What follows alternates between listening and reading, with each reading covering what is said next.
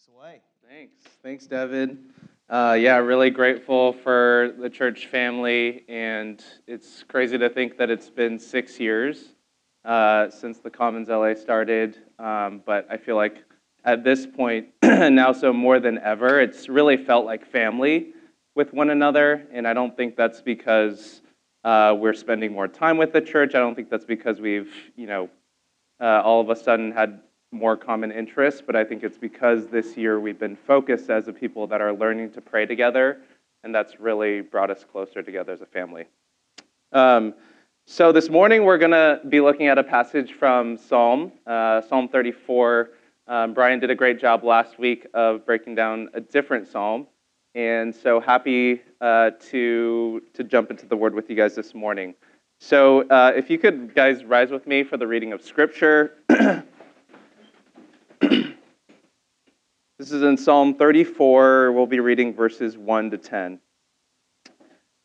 I will bless the Lord at all times. His praise will always be on my lips. I will boast in the Lord. The humble will hear and be glad. Proclaim the Lord's greatness with me. Let us exalt his name together. I sought the Lord, and he answered me and rescued me from all my fears.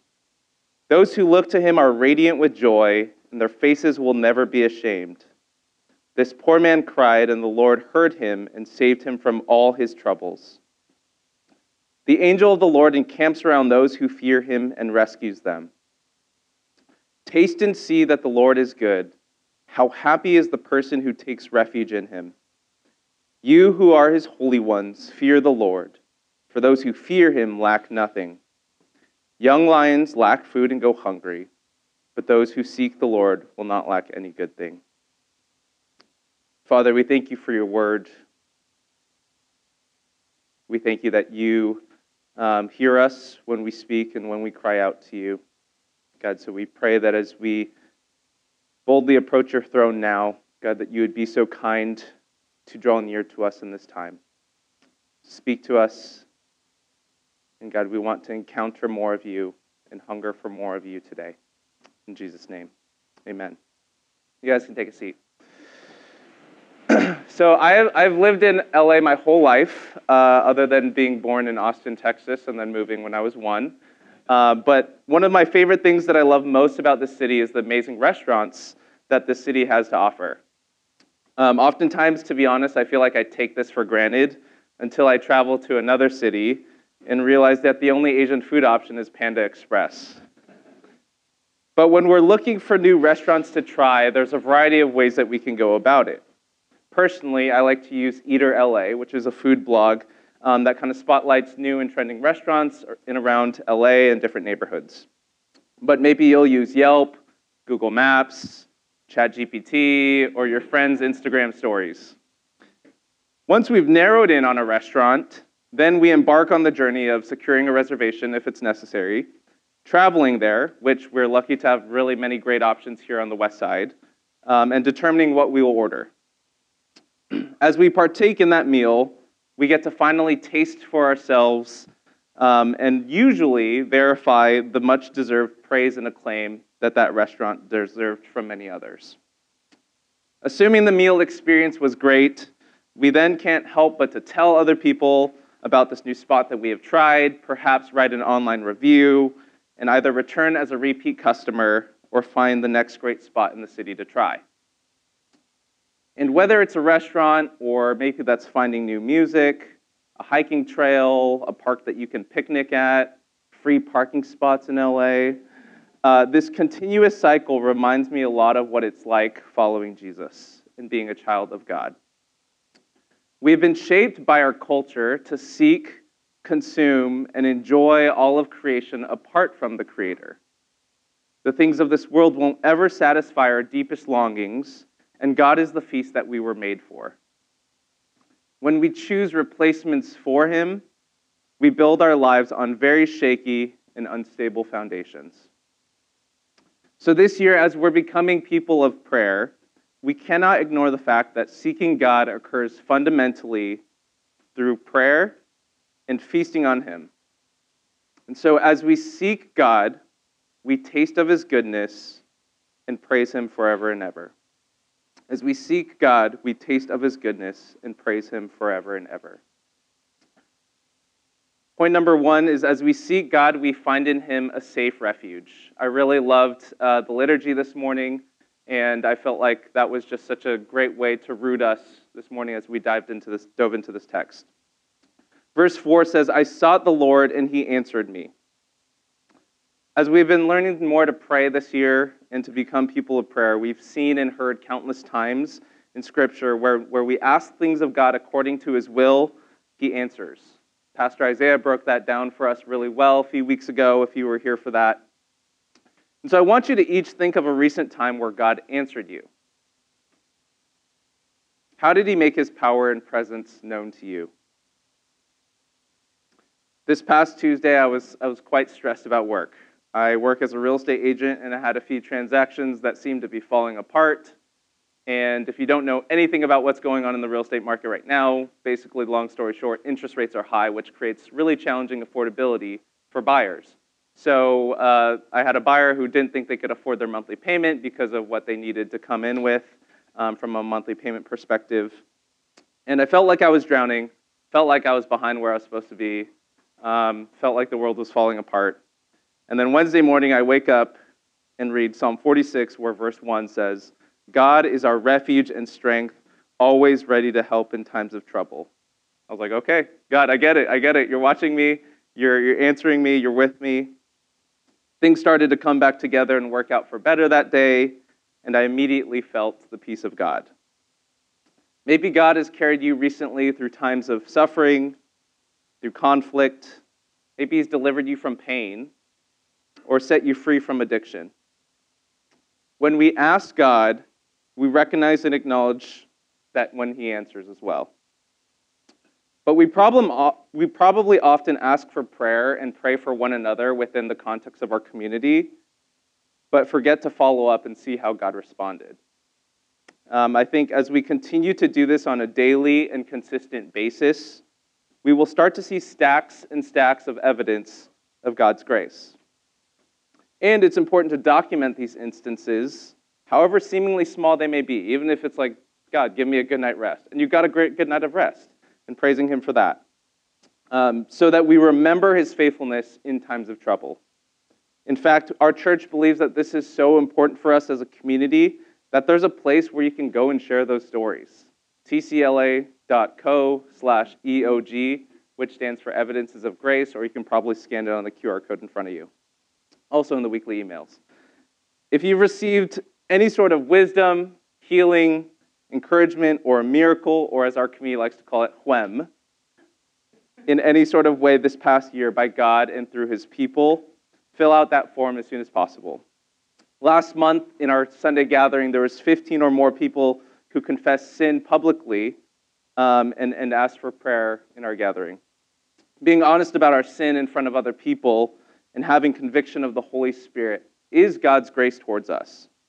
And we want to be a people that celebrate the things that God is doing in and among us, even when it may be hard to see evidence of his grace in our own lives.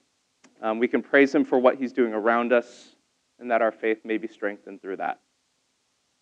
Verse 4 follows by also saying that he rescued me from all my fears.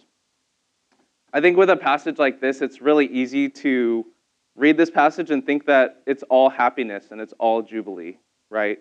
But if you look closely at text, there's fear, there's anxiety that David feels, there's a poor man crying out to the Lord in the midst of trouble.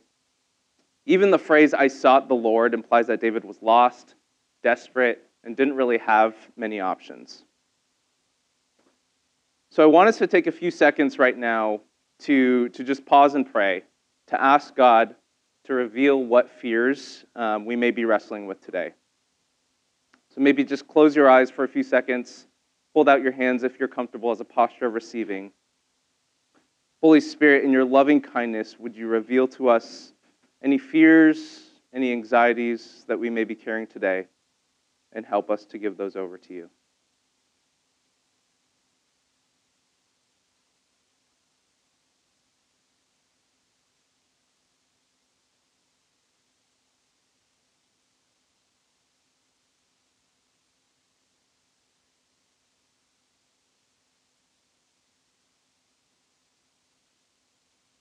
I'm not sure what fear you're battling with today. Maybe it's fear of failure. Maybe it's fear of man. Maybe it's fear of loneliness or isolation, fear of death. Whatever it may be, this passage provides hope that Jesus is our refuge, our rescuer, and that as we seek him, he delivers us from all of our fears and saves us from all of our troubles.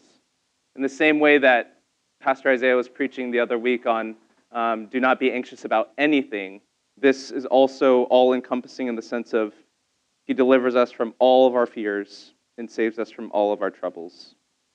And verse 8 even goes on to say, how happy is the man who takes refuge in him. How happy is the man who takes refuge in him.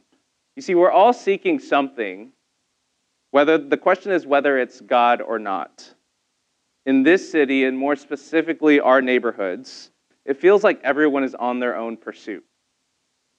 For a lot of people, Westwood might be a bridge to where they're trying to go, or LA could be a bridge to where they're trying to go. Maybe you're here for a few years for residency, for school, and you're transitioning to something that is eventually going to be the next chapter of your life. When we're striving after something, I think it's easy to often feel like we're behind, especially in a community like ours where everyone is doing something, everyone's on their own pursuit.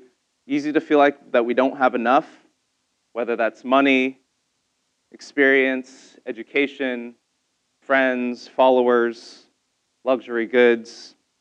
We're so wired for instant gratification that we do whatever we can to get our fix of more, only leaving us more hungry and unsatisfied.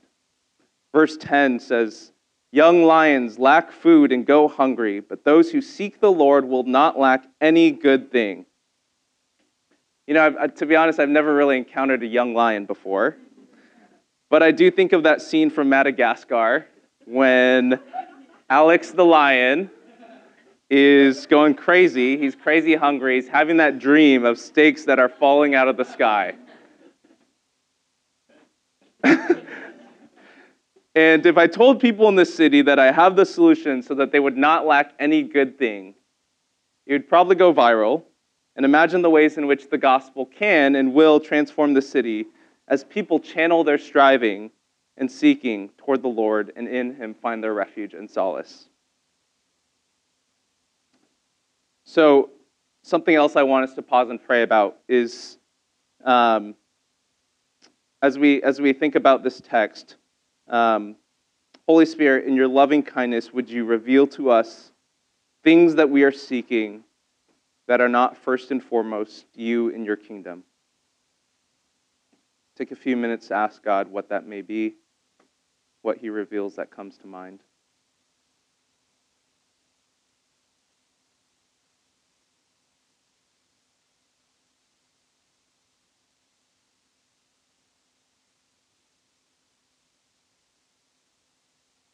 God, thank you for speaking to us now. There was something that was revealed to you that you felt God was convicting you of. That's an evidence of his grace too. And that was him being so kind to reveal maybe sins or things that you're seeking that are not first and foremost him. You know, LA, almost being like a mini country in a sense by our economics, is a city that's marked by a lot of beauty, but also a lot of brokenness. And I think for many in the city, including maybe some of us in this room, provision and protection may be challenges and battles that we grapple with daily. Many in this city struggle with the word home and wrestle with what that truly means. I think Upside Down had an art gallery not too long ago talking about this very complex subject itself. And it may be hard to hear today that those who fear the Lord lack nothing, but I trust that as we seek God in the wandering, the waiting, the suffering, and the celebrating, that he will stay true to his word and be a hiding place and a safe refuge. So as we seek God, we find in him a safe refuge. Point number 2 is that when we encounter God, we taste of his goodness. So think back to one of the best things you've ever eaten. Maybe it was a single bite or perhaps a whole meal. What are some things that come to mind for you guys? Just shout it out. Donuts. It's been a long time since you had donuts, Caleb. What else?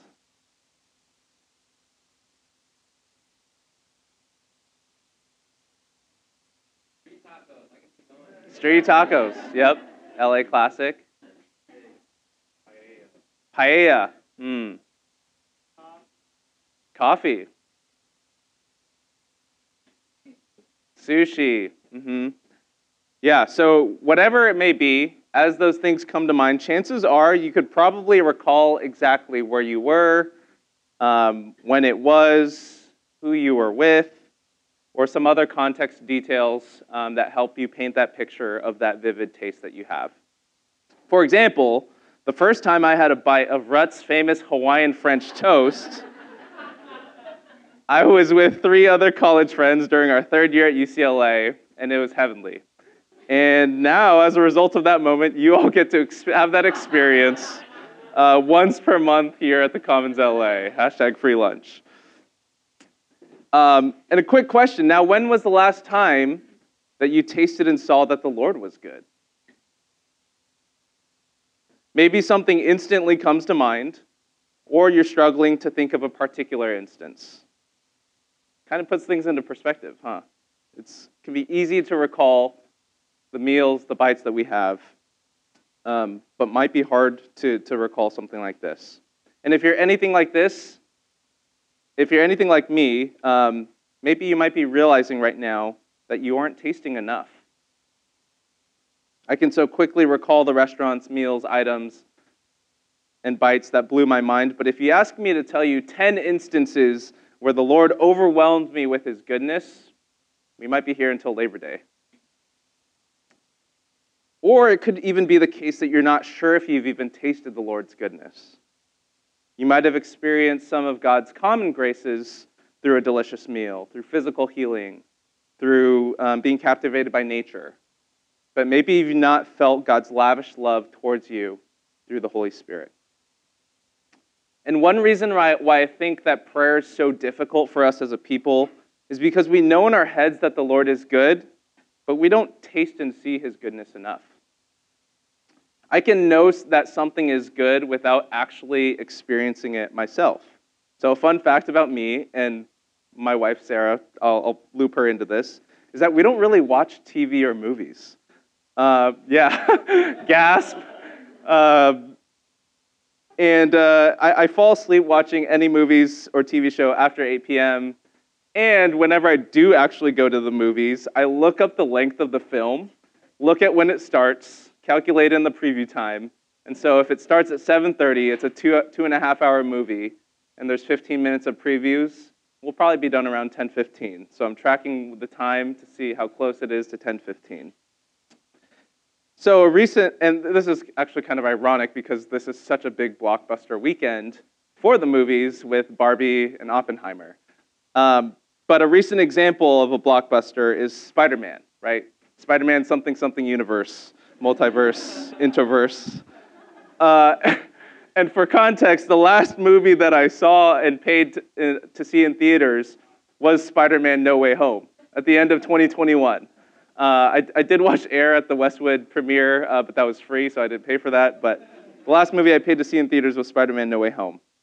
But countless individuals have raved about this Spider-Man movie. By show of hands, how many of you guys have seen it? Yeah, it's a good amount, at least half of you guys. And it's one of the highest rated films on IMDb's list of all time. Has 96% on Rotten Tomatoes.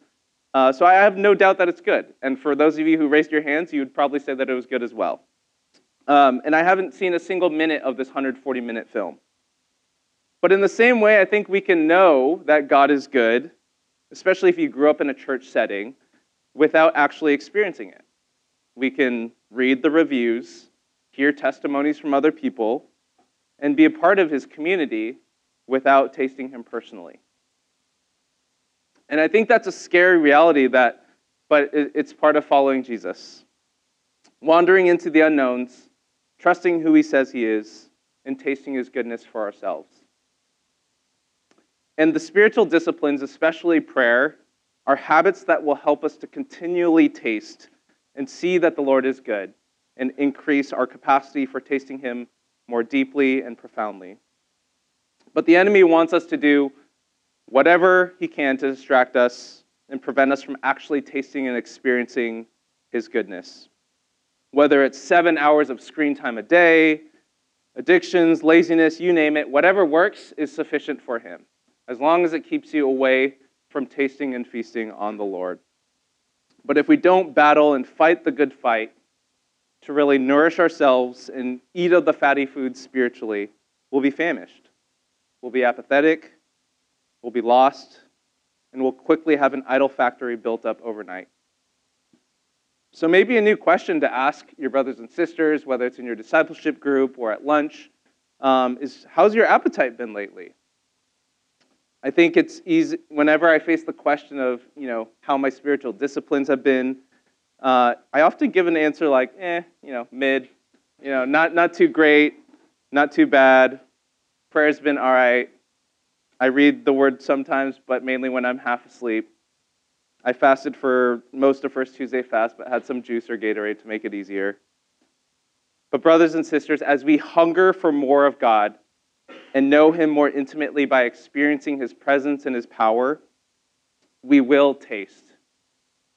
And as you are forever changed by tasting the Lord's goodness, you cannot help but praise.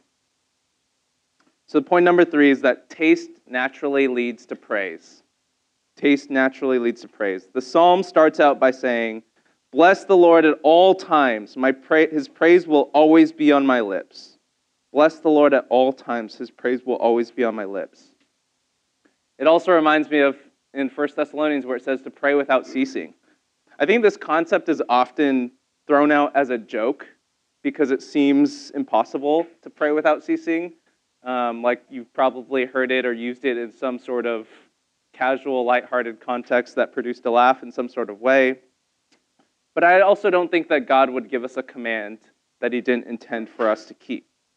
So what does this actually look like on a regular basis? I think it's a growing awareness of God's presence in all that we do. A growing awareness of God's presence in all that we do. For work, God, thank you for the opportunity to use my gifts and skills to bring chaos to order in this world. Help me to work unto you and not unto man today. Would I not be a slave to the opinion of my boss or put my hope in the fleeting satisfaction of a promotion or a raise, but would I trust in you alone? With regards to rest, God, thank you for the ability to rest and relax after work.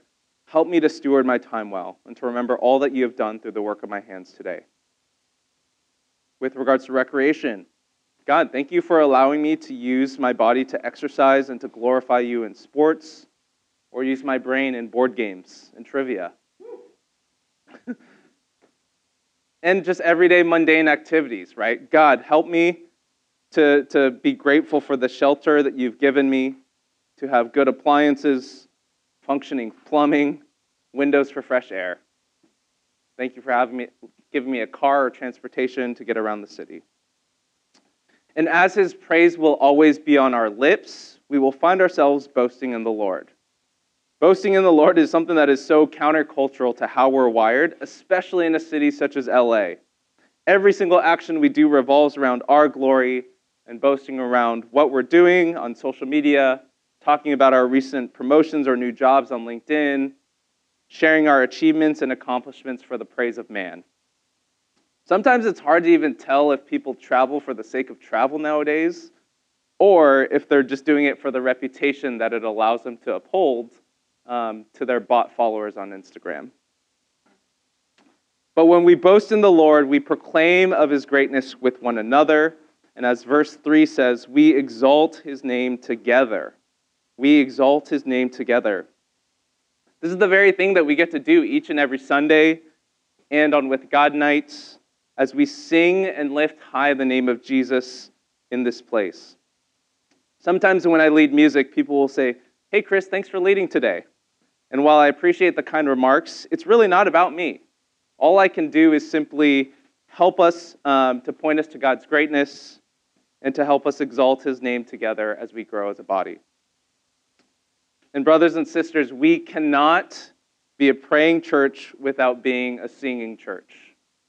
We cannot be a praying church without being a singing church.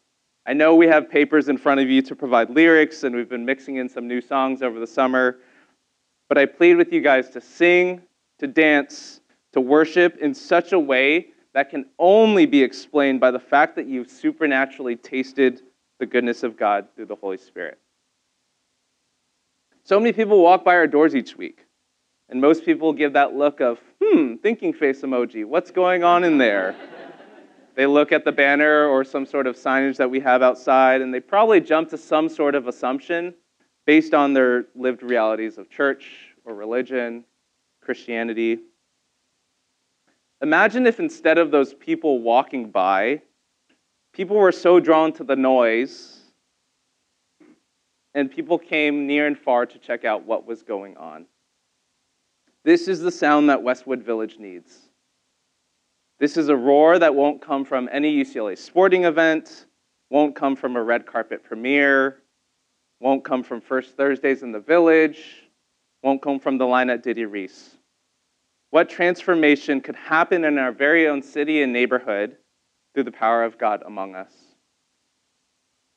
Also, praise leads to disciple making, the most important thing we are called to do and created to do as followers of Jesus. You know, as a real estate agent in my job, it's really important to meet new people and to keep in touch with people as they anticipate life changes that lead to buying or selling a home. I absolutely love it, especially since I have spent my whole life here in LA, and I've met so many people from different chapters of my life. But if I'm completely honest, I've very seldom viewed my vast sphere and network as Jesus does, meaning that I don't see each and every one of those people as an eternal soul that will either spend the rest of their lives with God or apart from God. When Jesus looked out on the crowds, he had compassion and saw them as helpless, like sheep without a shepherd. Oh God, would you change my vision to see as you see? And I think all over the New Testament, when people experience the transformative power and presence of God, they cannot help but go into their neighborhoods and tell everyone what had happened, how God has changed them, how God healed them on a Sunday through contact prayer. Imagine what our city and circles could look like if we did the very same thing.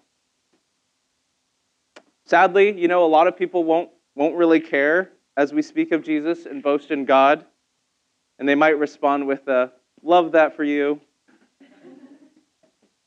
But verse 2 says that the humble will hear and be glad. The humble will hear and be glad. God is preparing the hearts of those around you, people that you already know, to hear, to receive the good news. And who might those people be in your life? They're waiting, and we must walk in those good works that God is preparing for us. But I wonder if I haven't praised enough because I haven't tasted enough. And I wonder if I haven't tasted enough because I haven't sought the Lord. Seeking God, feasting and tasting of his goodness, and praising him is an engine for becoming people of prayer. Our prayerlessness and poor appetites get flipped upside down as we experience the richness of his grace and the power of the Holy Spirit.